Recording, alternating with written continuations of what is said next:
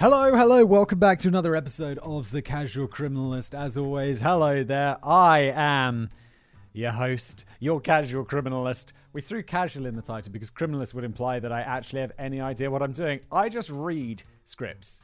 That's kind of my thing. That's my job. I cold read. I've never read this before. What happens? Callum, a wonderful scriptwriter, has written me the script on Michael Fagan, the Buckingham Palace Prowler. However, I have to say, I am vaguely aware of this. Isn't this a dude who just, he like 2 or 3 times just broke into Buckingham Palace and was just going through the royal families and the Queen's I think. I don't think he killed anyone. He was just a bit of a weirdo. And he managed to do it like several times, which is quite amazing. I think I made a video on him on one of my other channels where he came up somewhere at some point. But today, obviously, this is The Casual Criminalist. We're going to go way deeper into it. Thank you, Callum, for putting it together. I'm going to read it. Jen, afterwards, our wonderful video editor, is going to add in some memes, some sounds, the soundscapes. One of my favorite things about listening to this show afterwards, because, you know, I want to make sure it's good, is I just love the music. Like, I love the kind of background stuff that goes on. It's like, oh, I like that. I like that. It builds the atmosphere for me. I'm a fan of my own show. Is that weird? I feel like, you know, it's not really my show. I just sit here and read it. Callum and Jen really do the hard work. Just show up and read a script. Let's do it.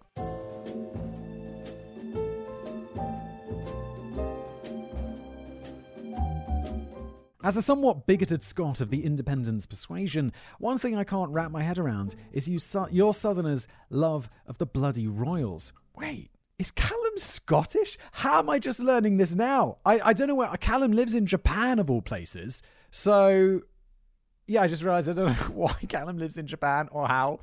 I didn't know Callum was Scottish. It's kind of amazing. The internet's amazing. I don't even remember where I found Callum. But apparently, Callum is Scottish. We just learned that. And also, I have to say, like, I don't know, after Brexit, I'm like, yeah, Scottish independence seems inevitable and right. If I was Scottish, I'd want to be independent. And now after Brexit, I'm like, hell yeah. Sorry, hell yeah.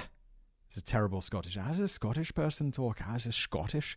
Sean Connery, Scottish person. I always try to think of people who have accents when I try and do an accent. It's probably why they're so shit.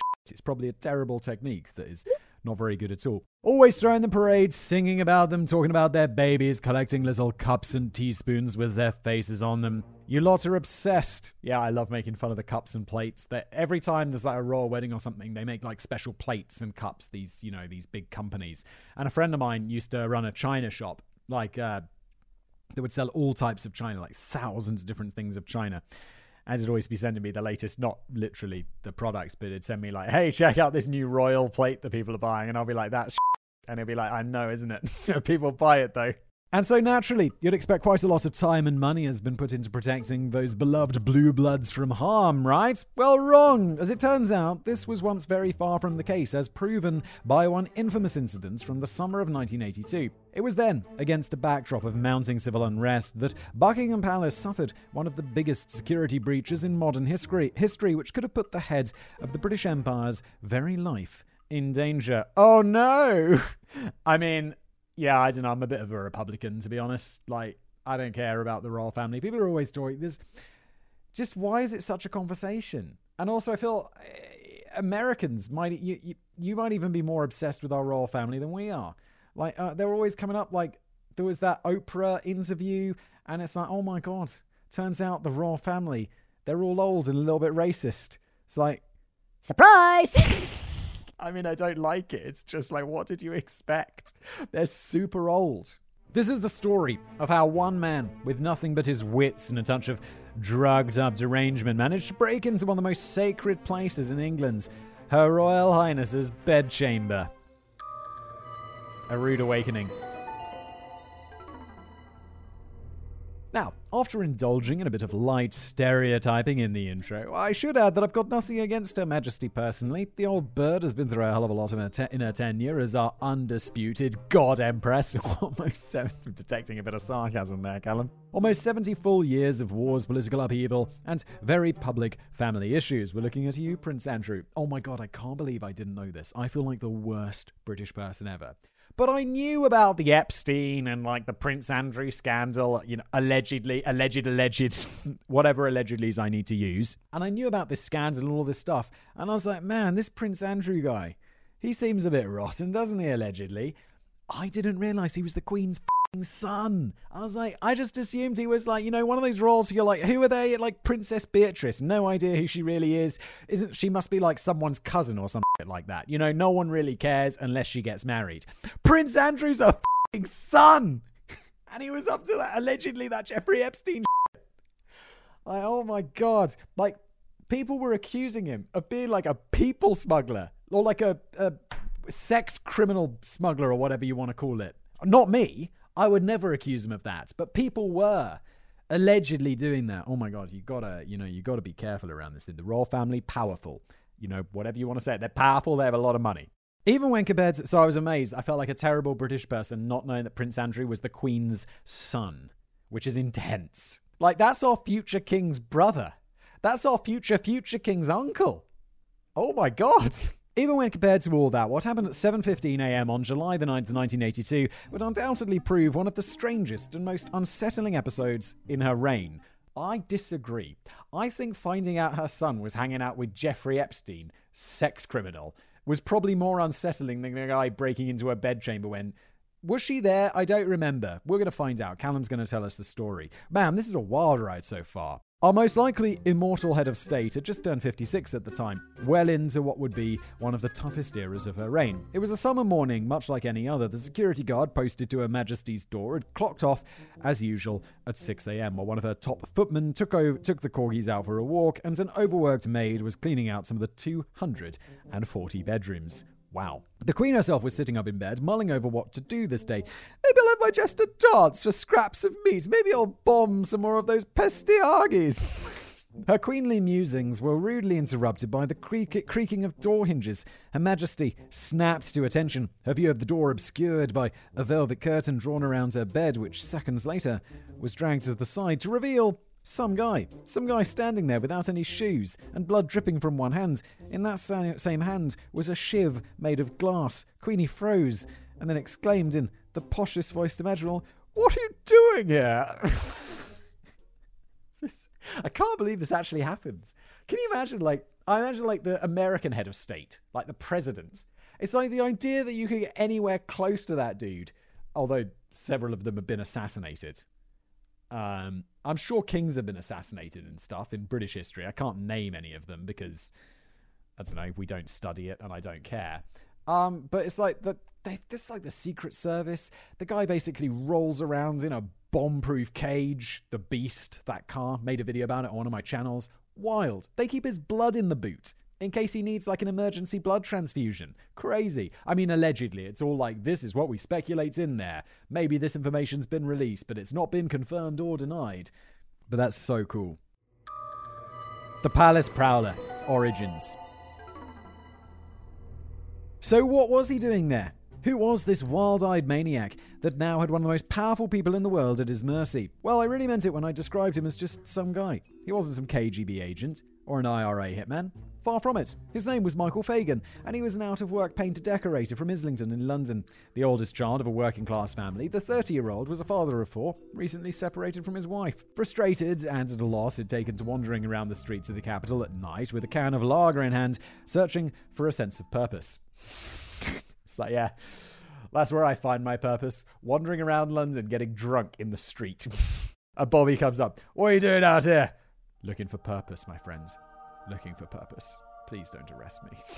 One such night, he just happened to wander down to the city of Westminster, past the residence of the Windsor family. It was still early in the morning, and the area around Buckingham Palace was empty. It would be several hours yet before the crowds of tourists arrived to prod those guards in the big daft hats. Michael had the street all to himself. By the way, those guys in the hats, the Queen's Guard, I think they're called. Is that right? Oh my God, I'm such a terrible British person. I really am. The Queen's Guards, they don't have to remain perfectly still. They could theleave or tell you to do stuff or whatever. They don't have to be perfectly still. They generally are, but they can leave. There's a video of some woman going up and making faces, and the guy just fully snaps to attention and just wanders off somewhere else. It's okay. Don't be dicks to the Queen's Guards. He looked up at the splendor of the sprawling palace in the early light of dawn, all 775 rooms of great British glory, and a bold notion came to him. Bet I could climb that. Moments later, he was clambering over the wrought iron perimeter fence, completely unseen. He climbed up 14 feet to the top of the fence, heaved himself over the barbed wire on top, and swaggered across the palace lawn with the strength and bravado that only cheap Tesco lager could give. He then scrambled over 70 feet up a drain pipe to an open window on the upper floors. Unfortunately, said window led to the bedroom of a chambermaid who screamed as she saw his charming face pop up over a windowsill. Thinking on his feet, Fagan scrambled through the window while the maid ran for help and found a hiding spot in one of the rooms adjacent. By the time they arrived, our man was successfully concealed, and the chambermaid, like a video game NPC with terrible AI, declared, I must have been imagining things. Oh my god, it does sound like one of those old James Bond games. I loved those like original PlayStation James Bond games, not GoldenEye, but like whatever came after that, like slightly later than that. And you'd be playing the missions, and you'd be blasting away, you'd kill like 50 guards, and then you'd be quiet for a little bit and hide behind like a wall, and be like, I guess I was imagining things. And carrying on, it's like, what, imagining 50 of your friends die, mate? It's like, okay. The police chalked her sighting up to an overactive imagination on account of the fact that she had attended a seance several nights before. As I often feel compelled to say, I'm not making this up. What are you up to, chambermaid? Why are you going to a seance? Is this something people actually do? I know they do, but is it like, come on, let's not do that. By the way, I'll use this opportunity to plug another show that I do called Decoding the Unknown, which is basically where I make tons of fun out of all that sort of stuff. Decoding the Unknown. It's on Apple Podcasts, wherever you get your podcasts, also YouTube. And what have we discussed? We've discussed so many things, whenever it's like ghosts or aliens or conspiracy theories that are... I mean, obviously some conspiracy theories are true. Most aren't. And we look at the ones which are most ridiculous. It's a fun show. It's like this, similar format. Afterwards, Fagan, in his jeans and lager-stained sweatshirt, was able to wander through the palace unrestricted. He'd later tell a courtroom, I walked straight in. I was surprised I wasn't captured straight away. I could have been a rapist or something. I knew I could break the security system because it was so weak. The amazing thing was, he was right. Fagan was able to swagger around the halls with impunity, right into some of the most sensitive areas of the palace. After a few minutes of wandering around the literal home of the British royal family, he happened to cross a corridor with the names of royal princes and princesses on the door. Prince Andrew's room. Don't go in there. It's nasty. Allegedly. And for a placement to house royalty, it was pretty underwhelming. Fagan said the palace was very ordinary, with dusty decorations and squeaky floorboards. I don't think they spent too much on decoration. Bit embarrassing for the Queen that an unemployed bloke from Islington thought her house was a bit it's so true. It's like... She'll be in court. Have that stricken from the record, Your Honour. As he wandered past the bedrooms of some of the most powerful royals in Britain, and I'll tell you if I know who they are. Princess Anne? No. Prince Charles? Yes. Princess Diana? Wait. Oh, this is 1982. Of course, we're back in the day. We're back in the day. So yeah, it'd be natural I don't know these people. I do know Princess Diana, though. Yes, apparently royal couples sleep in separate bedrooms. At least Charles and Diana did. That's for shizzle. He started to wonder how the hell he had been caught. How the hell he hadn't been caught yet. No alarms, no cameras, no armed bodyguards. You'd come up against stronger security at the average council estate. But for the moment, he had bigger concerns than that. I found rooms saying Diana's room, Charles's room. They all had names on them, but I couldn't find a door which said WC. All those bedrooms, but no toilet in sight. And old Mikey had been hitting the lager pretty heavily all night. The situation was getting urgent. Not wanting to sully the palace by pissing on the dusty old floor, he searched around frantically for a discreet and dignified place to relieve himself. He failed. Surely it's Buckingham Palace. Aren't there going to be vases filled with or vases? Vases. I'm from the south. It's vases. There's going to be vases filled with fancy flowers and can't you just piss in one of those? I would. All I found were some bins with corgi food written on them. This is it's almost like if you were writing a fictional account of Buckingham Palace. I was breaking my neck to go to the toilet. What do? Pee on the carpet? So I had to pee in the corgi food. Surely that's got to be some kind of treason, no? These dogs must have had some kind of noble title or something that makes it illegal to piss on their breakfast. And I love the way he makes it sound like the only reasonable, logical decision too. I couldn't find the toilet, so I had to piss in the dog food. That's the kind of logic that only makes sense to the most hammered guy at the house party. Yeah, and it'd be defending it. You know that dude. Everyone knows him. And he'd be pissing in the dog food. He'd be like, no, I had to. What other choice did I have? What other choice? Come on. And everyone's like, mate, you had loads of there were plenty of options. It's like I had a friend. We went to Chernobyl We were taking a tour around that town next to Chernobyl, and he had to take a shit. And we just don't see him in the tour group for like a good 20 minutes. And I mean, this is a tour group where they're like very specifically stay on the path, don't wander off the path, there's pockets of radiation. And my mate just goes off and he takes a shit in the woods. It's like, dude, you couldn't have held it. There was no other option. He was like, man, I think we just ate something bad last night. None of us had any other troubles. I just think he wanted to take a shit in the woods at Chernobyl, to be honest. Why are we saying this? I mean, oh yeah. But he's also not necessarily that guy. He's not that classic guy. But that was his story that made him that guy. Wow, that was a tangent. Anyway, after dealing with his most immediate problem, Fagan turned his mind to what to do next. He didn't want to disturb any slumbering royals, but he was curious to have a peek behind some of these doors. Picking one of them for a look, he wandered into the office of the royal secretary, where a large pile of gifts sat on top of the desk. As it turned out, it had broken in just 2 weeks before the birth of future King of England, Prince William. For our non-British listeners, that's the taller, gawkier one, not the ginger one with the film star wife. Yeah. Among the gifts for the baby boy and his parents was a bottle of wine for dad-to-be Prince Charles. With the adrenaline starting to dull his buzz, Michael thought to himself, I'll have that. I bet it was nice wine as well. I don't think Prince Charles gets sent much not nice wine. He searched around for a corkscrew, but to no avail, so he just pushed the cork inside and swigged straight from the bottle.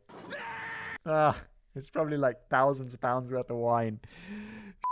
To his disappointments, their taste in wine was as poor as their taste in decor. It was a cheap Californian, he later told The Independent. Oh, bullshit. This guy's like playing it up because it makes a good story, right? No one sends Prince Charles cheap Californian wine. Bottle in hand, Lord Mike, the mad lad, continued his adventure into what he called a throne room with 3 gilded chairs laid out in a row in front of him. So he did what every one of us would do in that situation. I sat on the thrones like Goldilocks, and the 3 bears sat on a literal throne, perusing millions of pounds worth of royal art hanging on the walls, sipping on cheap wine, and munching on tidbits from the royal cheese stash. The intruder started to think, right, this gets a bit silly now. Imagine waltzing through the White House in the early morning, drinking Ronald Reagan's vodka and playing around with a big red button on his desk. It just wouldn't happen. No. Mate, I would just like go out the way I came in and maybe come back another night and enjoy some more. People would be like, did someone drink this wine? Secretary, did you drink the wine? He's like, no, I know where the bottle thing is. I wouldn't have pushed it in. I drank the wine because I was waiting for someone to come. I couldn't find anyone. Sod it. And I went out and went home. No. He actually met... I don't remember. Like, I'm vaguely familiar with this story, as I said at the beginning, from covering it somewhere else at some point. But, wait, I can't believe he just actually managed to leave. I thought he must have got arrested, did some time, and then came back and did it again later. He was actively trying to hand himself over, but even then, he couldn't find anyone to report himself to. So, several hours into his illegal adventure in the royal palace, a bemused Fagan just retraced his steps back to the open window, slid down the drain pipe, hopped back over the fence, and went home to rest. You'd wake up and be like, did that really happen last night? How drunk was I? Did I break into Buckingham Palace and drink Prince Charles's wine? Holy shit. I can't believe I can never tell anyone about this because, obviously, the first rule of casual criminalist is you do not talk about your crimes. Actually, the first rule is don't write down your crimes, but close second is don't tell other people about your crimes. He had come from and gone from the palace completely unhindered. The only sign of his visit was an empty bottle of wine left on the corridor floor. I'm assuming one of the serfs got a few lashings for that. What you'll no doubt notice, though, is that on his visit, he never met the Queen. Where was the part of the story with the glass shiv and the blood? Well, that dramatic little episode is still coming up. See, either Michael Fagan had maxed out his stealth stats, or the security at Buckingham Palace in the 1980s was among the absolute worst in the world, because he was actually able to make it back inside multiple times. It's actually incredible. That little wine and cheese party I just described was only the first of 2 entries, and if it left at that, nobody would have ever known anything of it. The name of Michael Fagan would be absent from the history books, and he'd have spent the rest of his days desperately trying to convince people of his wild story down the pub. This sounds like, it's like one of those Bill Murray things that you hear about. Apparently Bill Murray just would go up to people in, I feel like it was Central Park, just behind them, cover their eyes. Just go up behind people. Random stranger in Central Park. Cover their eyes from behind. And the person would be like, whoa, what's going on? You turn around, it's Bill Murray. And all Bill Murray will say, no one's ever going to believe you. And just walk off. And I'd be like, Bill Murray, that's kind of creepy, but also legend. But as things turned out, he wasn't able to stay away, and his story would soon be plastered on the front page of every newspaper in the land. Yeah, why would you? If you all got away with it twice, and you're just like, I'm just going to cruise along for a third time, especially when you're kind of trying to get caught. You'd be like, I may as well just push it to the max. Why not? Is there really going to be that much trouble? I mean, sure, breaking and entering. You're not going to go to prison for a very long time. Although, wait, he's got a bloody shiv in his hand, so maybe that's going to lead to more time in jail. If I remember it rightly, though, he doesn't go away for very long, if at all. Maybe I'm wrong on that. It's been a while. Spoiler alert. Simon, how about you don't ruin the video for everyone else just as you try and remember what happened? Now, just before we continue with today's episode, a quick word from one of our fantastic sponsors, Simply Safe. If you've ever wanted to make your home feel safer, well, there's no better time than now. Not just because of the deal that Simply Safe has, but also because you're listening to a true crime podcast. And you're probably aware that there are criminals out there. This week, our friends at Simply Safe are giving our listeners, my listeners, early access to their Black Friday deals. 50% off their award-winning home security. We love Simply Safe because it has everything you need to make your home safe. Indoor and outdoor cameras, comprehensive sensors, all monitored around the clock by trained professionals who help you the instant you need it, which that's got to make you feel very safe, right? Simply Safe has been named the best home security system of 2021 by US News and World Report. That's also going to make you feel safe. Customize a system for your home in minutes. Get free custom recommendations from Simply Safe. These are Simply Safe's biggest discounts of the year, by the way. You can get a complete home security system starting at how much? Just over $100. What a deal. There are no long-term commitments or contracts. It's a really easy way to start feeling a bit more peace of mind. Take advantage of Simply Safe's early Black Friday deals and get 50% off your new home security system by visiting simplysafe.com/casual. Again, that's simplysafe.com/casual for 50% off your entire system. And now back to today's episode. A royal appointment. That first break-in I just described happened on June the 7th, 1982, and it signaled the start of a very busy summer for Fagan. Just 3 days after chugging down cheap royal wine at the palace, he continued on with his complete mental breakdown in spectacular fashion. He nicked a car in Islington in an attempt to drive up to Stonehenge and track down his estranged wife. I hope because she lives somewhere near Stonehenge rather than like he's just going to go to Stonehenge. It's going to give him some answers, the mystical stones. His mission was unsuccessful, and it only landed him a spot in Brixton jail for the next 3 weeks. Quite the contrast to a royal palace, I'll bet. While on the inside, Fagan cast his mind back to the palace, and he started to wonder what other discoveries might lie behind all those hundreds of closed doors. What else might he be able to get away with? In his own words, I went back because I thought, that's naughty that I can walk around there. Very naughty indeed, Michael. Call it curiosity, call it a full-blown mental unwinding, call it whatever you want. Whatever the case, Michael Fagan was dead set on getting into the palace again. And so, when his family came to pick him up, a free man on bail from Brixton jail, he set his mind on returning. When his family came to pick him up at the prison gates and asked what he wanted to do with his freedom after 3 weeks locked up, he told them he was going to visit his girlfriend, Elizabeth Regina. Regina is, I don't know why, but it's what we call the Queen. So in all British legal cases, it's, it would be so-and-so and, or V versus, but said and R. R stands for Regina, because in the UK, when you go to court, assume it's a criminal case, not a civil case, it's you versus the Queen. You and Regina.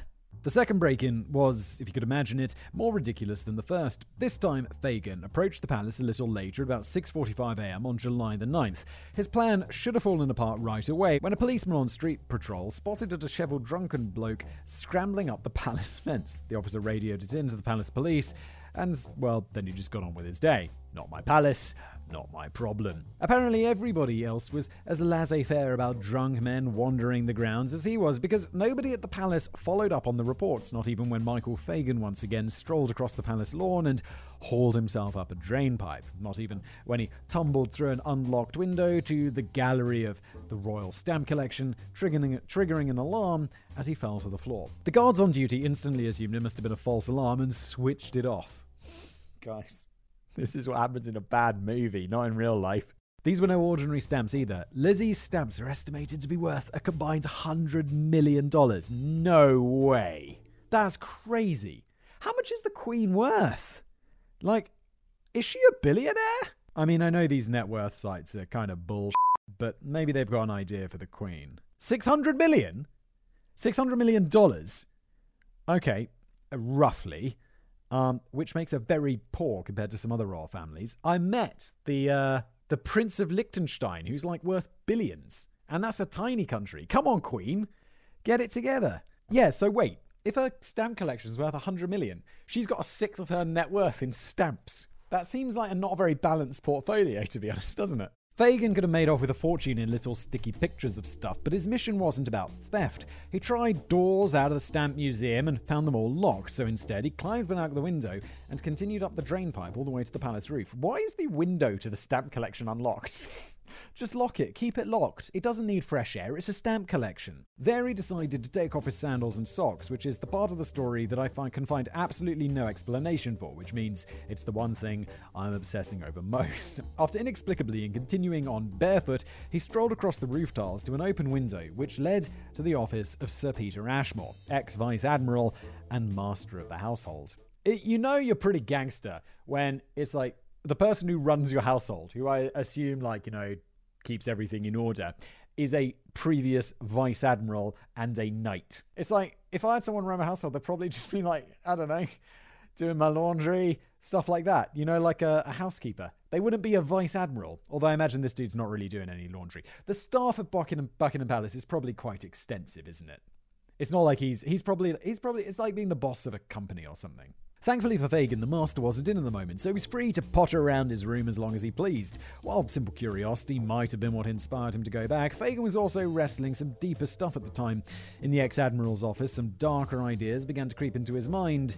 Yes, darker than pissing in dog food. Fagan spotted a glass ashtray on the desk and decided to smash it on the floor, cutting his hand in the process. Crime just got more severe. If you breaking in and not really doing anything and don't really have the intention to do anything, different. If you break in and do something, it becomes burglary, right? It's been a long time since I studied this stuff, but I know it makes it a more serious crime. Like maybe it went from trespassing to burglary, which is like big difference. He grabbed the thickest, sharpest piece and stepped out into the corridor, dead set on finding the bedroom of Her Majesty. Obviously, Fagan had no idea where in the palace to find the Queen's bedroom, but he knew he probably had as much time as he needed. Quote, I was walking barefoot through the palace. He'd lost his shoes on the roof, and there was a woman doing the hoovering. She didn't say anything, just looked at me and must have thought I was part of the palace staff. This is incredible. Oh yeah, that's just the shoeless guy who comes in to fix the plumbing with a bloodied shard of glass. Again, someone really has to fix the AI on these NPCs. Without a minimap to help him, this is very nice, Callum, very nice. Fagan had to devise his own navigation system using the paintings on the walls. I'm assuming by that he meant the fancier the paintings, the closer to the Queen's quarters he was. It really does feel like he's playing a game, doesn't it? Along the way, he managed to trip yet another intruder alarm, which was promptly deactivated by the guards. After about 15 minutes of searching, he found the room he was looking for, partly down to dumb luck. There are 700 rooms in the palace, and the first one I went in was her bedroom, he said. Even though the room was labelled as such, Fagan couldn't quite believe that such a normal little bedroom would house the most powerful person in the country. The nondescript brown door in no way fit his expectations of a royal bedroom. No jewels or gilded frame. It's the Queen's bedroom, Fagan, not Donald Trump's. He carefully turned the handle and eased himself inside. The room was small, far too small for a monarch, he thought. There was definitely someone in there. A curtain covered the bed, but he could see the silhouette of someone lounging back against the pillows behind it. Again, he thought it was too small for a monarch. Surely the Queen was taller than that. Spoiler, our minuscule monarch is a little over 5'3". Wow, the Queen is short. I never really thought about that. Yeah, she does seem short, doesn't she? How about that? Probably shrinking as well. She's really old. He crept over slowly so as not to wake whoever was sleeping there. He thought about turning back and sliding out the door again, but curiosity got the better of him. Fagan shifted the curtain to the side to take a peek. To his surprise, it was in fact the Queen. And even more to his surprise, she wasn't sleeping. A stunned Lizzie was sat bolt upright and looked the trespasser right in the eye. The two of them were just as startled as each other. Michael Fagan stood there with no shoes and blood dripping from his hand, and the Queen was sitting on the bed in a nightgown, right where we left them at the beginning of the story. Now about that shard of glass. Was Michael Fagan planning on assassinating the Queen in the style of a prison vendetta? Not quite. The shiv was meant for himself. Being in quite the dark place emotionally, Fagan planned on slashing his own wrists in front of Her Majesty. But when the moment arrived, that notion evaporated. He was stuck, like a deer in the headlights. Michael Fagan, you weirdo. It's like, what am I going to do? I'm going to kill myself in front of the Queen. Because it's like people who jump in front of cars or, involve or like in front of trains on the tube. I'm like, why? Why do you have to ruin someone else's day or month or year or potentially life? That's going to be some PTSD right there. Why do you have to do that to someone else? Like, don't kill yourself for one, but then don't make someone else's life a misery. Those poor bloody tube drivers who should be replaced by machines. But anyway, they're not having a good time. Like, just jump off a building or some shit like that. Again, I don't want to say, like, number one, don't kill yourself. But look, don't involve other people in it. What the f***?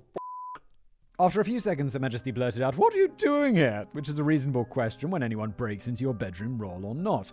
Fagan was dumbstruck. The Queen tried pressing the emergency bell by her bed, but her police guard on the door had clocked off at 6 a.m, as per established protocol. According to Lizzie's own account, she even tried calling the palace police on the phone, but since she maintained her usual calm and collected demeanor, they never treated it with much urgency. Seriously, at this point, the IRA must have been kicking themselves that they never had this idea first. It's almost as if her protectors wanted something terrible to happen to her. It is amazing. It is absolutely amazing that this was possible. Amazing. With no help immediately available, Queen Elizabeth II then, as Fagan later explained, went past me and ran out of the room, her little bare feet running across the floor. That left our Goldilocks alone in the Queen's bedroom with a few spare moments to once again digest how seemingly normal and uninspiring royal life was. Quote, "She never had a four-poster bed, and she's got a little thing where she does her teas and coffees."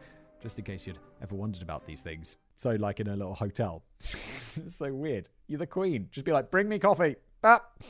At least this time, Michael Fagan wouldn't have to search for someone to turn himself into. The Queen had finally managed to summon some help, and they were on their way back to apprehend the intruder. Had this story unfolded over the other side of the Atlantic, a dozen Secret Service agents would have swarmed into the room and blasted a couple hundred rounds into our kindly drunk. Yeah, he would have been destroyed.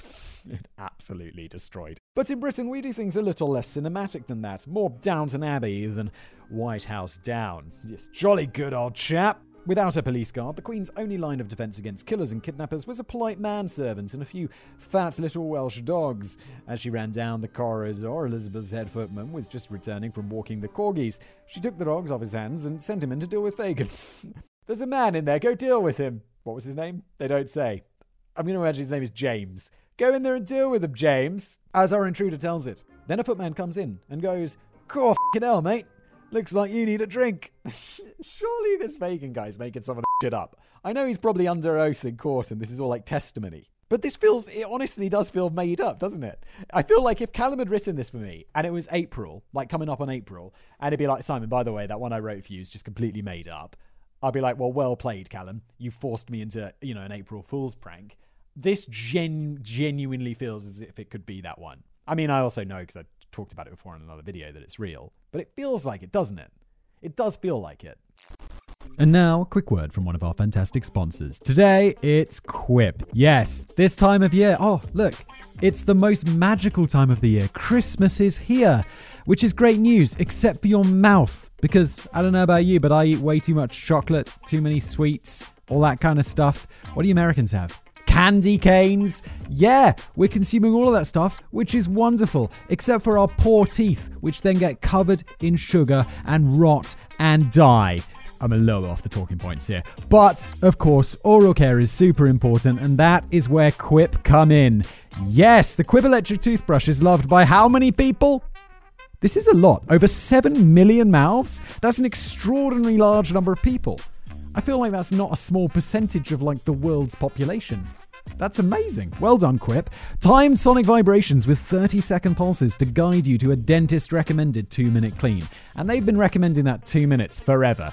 So you kind of know it's legit because it's been around forever. I do my teeth in quadrants. Bottom left, bottom right, top left, top right. Boom, boom, boom, boom. And Quip helps me do it with those 30-second pulses. Easy. It's lightweight. It's sleek. For adults and kids, my kids are too young. I still have to brush their teeth myself with these little baby toothbrushes, which honestly is a pain in the arse. And I'm looking forward to when I can give them a Quip and be like, "Do it your bloody self." Reusable handles in a range of sleek metal hues, including the best-selling all black and all pink. I just have a black one. I don't have the pink one. If I got my wife one, I'd get her a pink one. Hey, Quip, you want to send my wife one? She'd love that.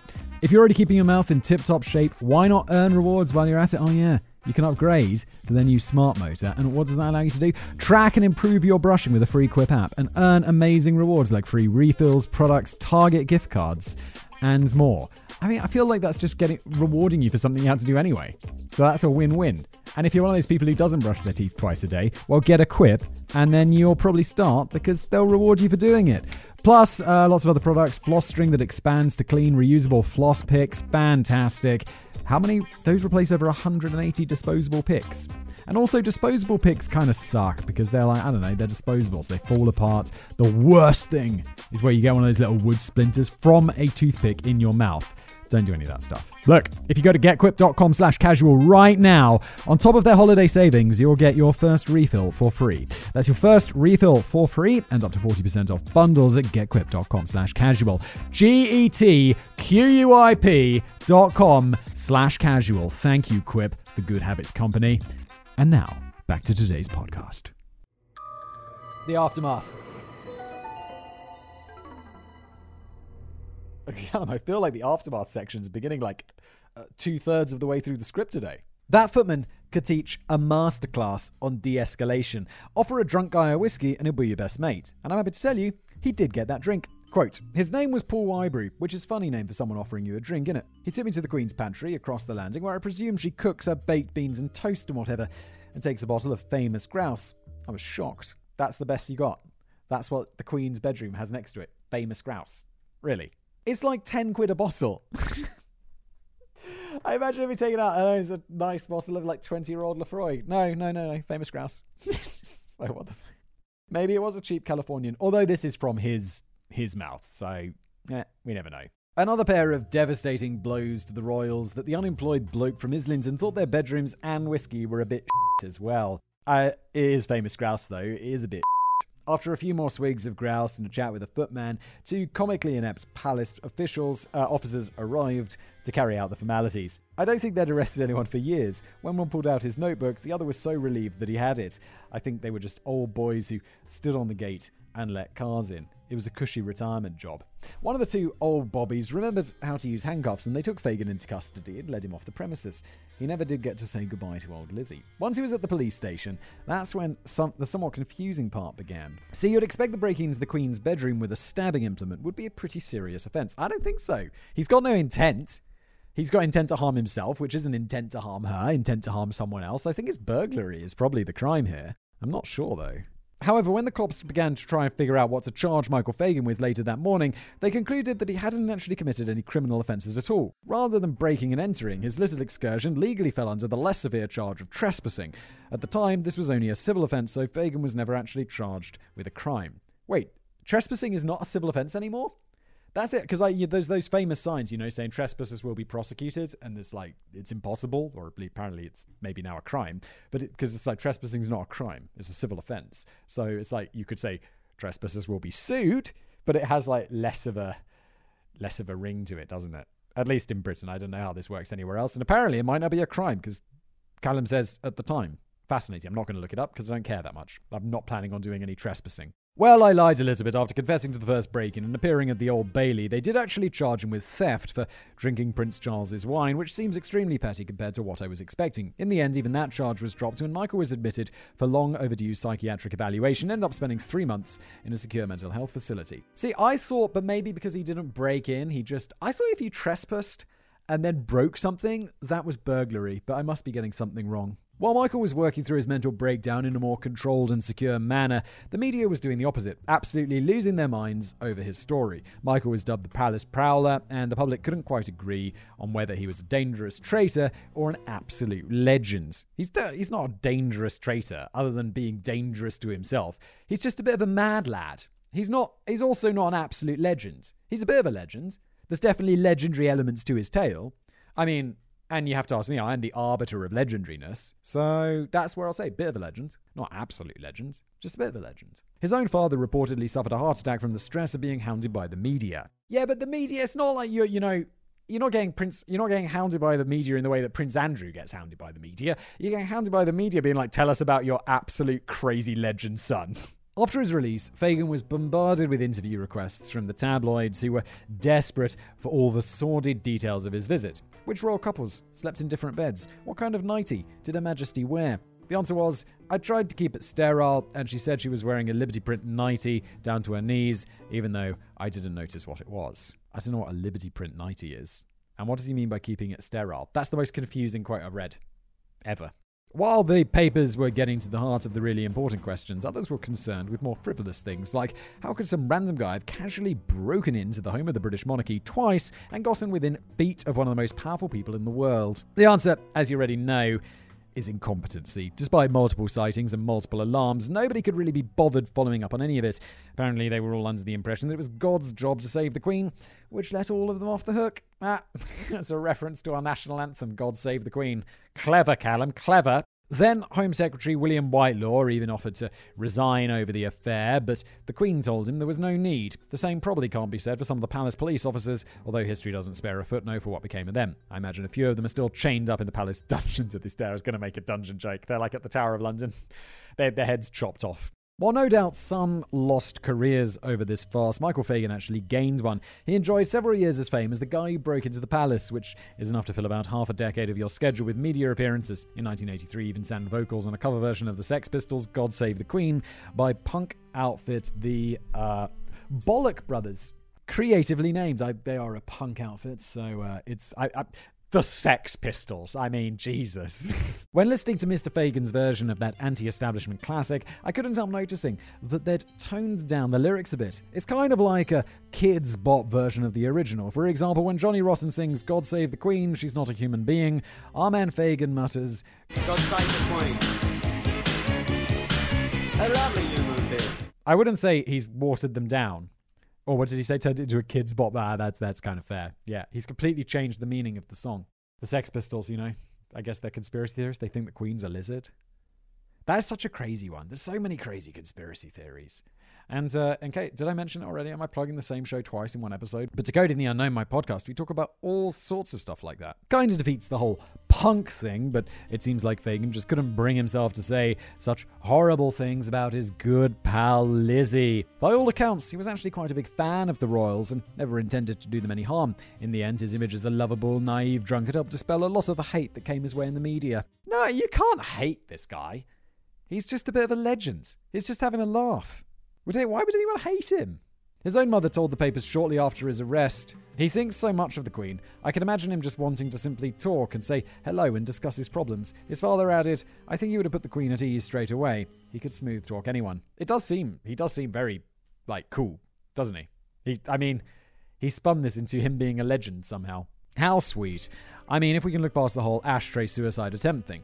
And quite importantly, after a mistaken report in the New York Times shortly after the security breach, this basically became the accepted version of events. Papers reported that Fagan and the Queen chatted about life while she waited for help to arrive. You're actually more likely to find that twisted version of events online than our one, lifted straight from the horse's mouth. Wow. Okay. Yeah, I feel like the video I made previously, we also got the facts right and not had them chat about life. I feel like I'm correct on that. I like to think I'm correct on that. Hopefully, fingers crossed, someone's probably dug it out and pointed in the comments. What's up, fact boy? You think you're so smart? You're not so smart. I don't give a Which is why we know Fagan wasn't there for royal therapy. In fact, when quizzed on his motivations 30 years later during a 2012 interview with The Independent, he revealed a little detail that paints the whole thing in an even more mental light. The reason he thought breaking into Buckingham Palace would be a good idea was drugs. Copious amounts of lovely, lovely drugs. See, about 5 months before the incident, Michael had fried his head with a massive dose of magic mushroom soup. Quote, I forgot you're only supposed to take a little handful. 2 years later, I was still coming down. I was high on mushrooms for a long, long time. The prophecy is true. Don't do drugs, kids. I bet at the start, all right, I mean, it's your decision. But don't take insane amounts of magic mushrooms. I bet at the start of this episode you thought this was about an actual assassination attempt or something. Nah, man, he was just off his face on shrooms, which I admit probably means he is the most reliable narrator. Some details of the story drift between retellings. But I'll stand by his version of events nonetheless. After all, the man deserves a certain level of respect. No matter what mad stuff any of you have done in a while, I bet it's nowhere near breaking into Buckingham Palace level. That's some historic tier stuff. Yes, it is, Callum, and I fully agree, and that absolutely feels like the end of the episode, except it's not, because there are several more pages to go. So let's do it! Where is he now? The tale of Fagan's royal connection party pretty much ends there. However, the epilogue to his story is every bit as entertaining. The Palace Prowler's semi-permanent trip wore off at about the same time as his fame. Once his name had become little more than a pub quiz trivia question, newspaper appearances were limited to key anniversaries of the break-in or the few other times he found himself in legal trouble. Such as the time in 1984 when he served a 3-month suspended sentence for assaulting a policeman at a cafe in Fishguard, Wales, or 3 years later when a woman reported him running around on a patch of waste grounds near a London reservoir with no trousers and a huge erection. Say what you like, the man has lived. In Fagan's defense, what are you doing running around a reservoir with a massive erection, Michael? Shit, son. Damn. In Fagan's defense, he argues that the second one was a misunderstanding. He said he was smoking weed and fishing with his mates and took off his trousers to retrieve a net from the water. As for the erection accusations, he pleads full flaccidity, saying, "This woman can't have been from this planet. Her husband must be like that," and he holds up a thumb and forefinger a tiny distance apart. Innocent misunderstanding happens to the best of us. That sounds like a tale that your lawyer spins, because I mean, honestly, it just sounds like a meth adventure, doesn't it? Like, you're just on meth. Just be like, sorry, I wasn't fishing with my mates. I was just on meth. It's a hell of a drug, isn't it? Innocent misunderstanding happens to the best of us. And from what I can tell, it was cleared up without any criminal conviction. However, the same can't be said of his 1997 brush with the law. That year, Michael and his ex-wife, yes, they reunited years after his royal break-ins, were arrested along with their son for dealing heroin. Holy It's like, what are you doing? Yeah, I'm dealing heroin with my ex-wife and son. Don't do that. Don't deal drugs with your family. We'll add that to the list of rules. Don't involve your family in your crimes. If you want to deal heroin, do it yourself. Or just don't. Don't deal heroin, okay? He claimed some of his customers were important people. One was a company director, the son of a lord. They were all business people, and they liked coming to me. Definitely another story in there, Mr. Fagan. If by any chance you're listening, I'd be honoured to write your tell-all-biography someday. That sounds like a legal minefield, though, Callum, to be honest. After the judge read out his 4-year sentence for conspiracy to supply, Fagan smiled at him from the dock and said, "Have a nice Christmas." That was the last time our drugged-up anti-hero was ever sent behind bars. His life after release has been relatively quiet, still living in London and dishing out the odd interview to the papers every now and then. His most recent was in 2020 with Emily Duggan from The Independent, who met him in his natural environment, sitting in a Wetherspoons pub. Brilliant. Wetherspoons, for our international listeners, is a very cheap pub. It's like, they're all very large, they're all very the same, very popular with students. I drank there a lot as a student. They have a ridiculously large selection of beers, which is really nice. And I think about it now and I'm like, yeah, I'd go to Weathers. They have tons of stuff. The food is rubbish, though, which is unfortunate. But there's tons of good beer and beers to choose from. So that's the thing about a Wetherspoons. But they are a bit rough. And they're cheap. Did I mention they're very cheap? Sitting in a Wetherspoons pub, sporting socks, sandals, and an oversized parka and a winter hat with ear flaps, a contender for the title of Britain's most embarrassing grandpa. Good to see the then 72-year-old... When was this? Is he still alive? 2020! Oh yeah, he's definitely still alive. I mean, he's like 73 now. 72-year-old back up on his feet after a double whammy of a heart attack and COVID-19. He's doing well thanks to his kids, grandkids, and a new partner of 17 years. So, new partner, 17 years, okay. After seeing the way the chirpy pensioner sprang up and down on his seat, Duggan asked him if he was still doing drugs well into his old age. He replied with a quick sniff and a cheeky grin, "Sounds like the old boy might have one last run at the palace left in him for old time's sake." Wrap up. And that brings us to the end of today's episode. A sensational security breach that could have been a hell of a lot bloodier had another intruder got there first. A tale of one man's single-minded, drugged-up noble mission to potter around a palace and a crime of the century, which in the end turned out to not really be a crime at all. Wait. Did we just make a casual criminalist video? which doesn't have a crime in it. I mean, other than his later crime of dealing heroin with his family. That's amazing. I like it. It'll probably get less views because every time I put like the cannibalist murderous disappearance of insert young woman's name here, it's like 200,000 views, baby. Well, with this, it's like way less. If the story of Michael Fagan has inspired you at home to do a little bit of drunken trespassing at Buckingham Palace or another cultural site of your choosing, please be aware that we live in a very different era now. You'll almost definitely get shot. First of all, it's now a criminal offence to hop that fence. And second, the powers that be finally implemented some stricter measures to protect the Queen from knife-wielding intruders in the mid-80s. Because, unsurprisingly, Fagan wasn't the only one in that era. He was just the most famous. The year before he got inside, a couple of German tourists hopped the fence thinking it led to Hyde Park. 2 months later, a young man was found wandering the grounds and taken in for psychiatric care. Then the same year as Fagan, a 25-year-old guy flashed a knife in his coat pocket to scare off a couple of guards and then strolled inside. Oh my god. Rubbish guards. The way Michael Fagan sees it, he did the royal household a favour by giving them their biggest scare of all and highlighting how lax their protocols were. He certainly did. I'd say that's absolutely legit criticism. Who knows how differently British history might have gone down if it weren't for this quirky little episode. If you're still determined to give it a go yourself, which we do not condone, you'll need a lot more than just a couple of cans of lager and a pair of brass balls. Buckingham Palace security have added a couple of motion sensor beams, extra barriers, personal alarm systems, CCTV, and robot butlers with Gatling guns built into their arms. Citation needed. Okay, so that last one's definitely not true, but it would be awesome. So in a very roundabout way, perhaps all the royalists of Britain have this one drugged-up trespasser to thank for safeguarding their beloved monarch's superhuman longevity. And long may it continue. Fagan told The Independent last year, quote, "I hope she lives to be 100. If she does, I'll send her a 100th birthday telegram. We hope the same for you, Mr. Fagan. God save our palace prowler." Dismembered appendices. Number 1. If you'd prefer a horribly inaccurate, sentimental version of this mad story, look no further than the Netflix drama The Crown. In season 4 of the sugar-coated royal biopic series, they tell the story of how Michael Fagan, incensed with the injustices of Thatcher's Britain, resolved to take his complaints to the very top and had a heartfelt 10-minute conversation with Lizzie about hungry kids and human dignity. Not a single mention of magic mushrooms in the whole thing. Ugh, it's such bull. Like, it's an interesting enough story. Why'd you have to make it extra Hollywood? Fagan himself called it a lot of rubbish, and of the actor Tom Brooke who played him, I'm actually better looking, and he seems totally charmless.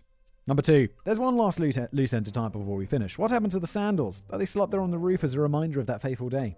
No. In fact, 2 years after the break-in, Fagan received a package from the palace staff containing the discarded sandals and socks, freshly laundered and pressed. Happy endings all round. Is that true?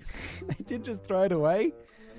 It's kind of amazing. Good for you, Buckingham Palace staff. This has been an episode of The Casual Criminalist. As always, I sure hope you liked it, even though there wasn't really any crime in this one. Other than, as I said, dealing heroin with your family, which, well, that's a crime. Can't believe he only got 3 years in prison for that, for dealing heroin. I thought that was kind of like a 20-year sort of thing.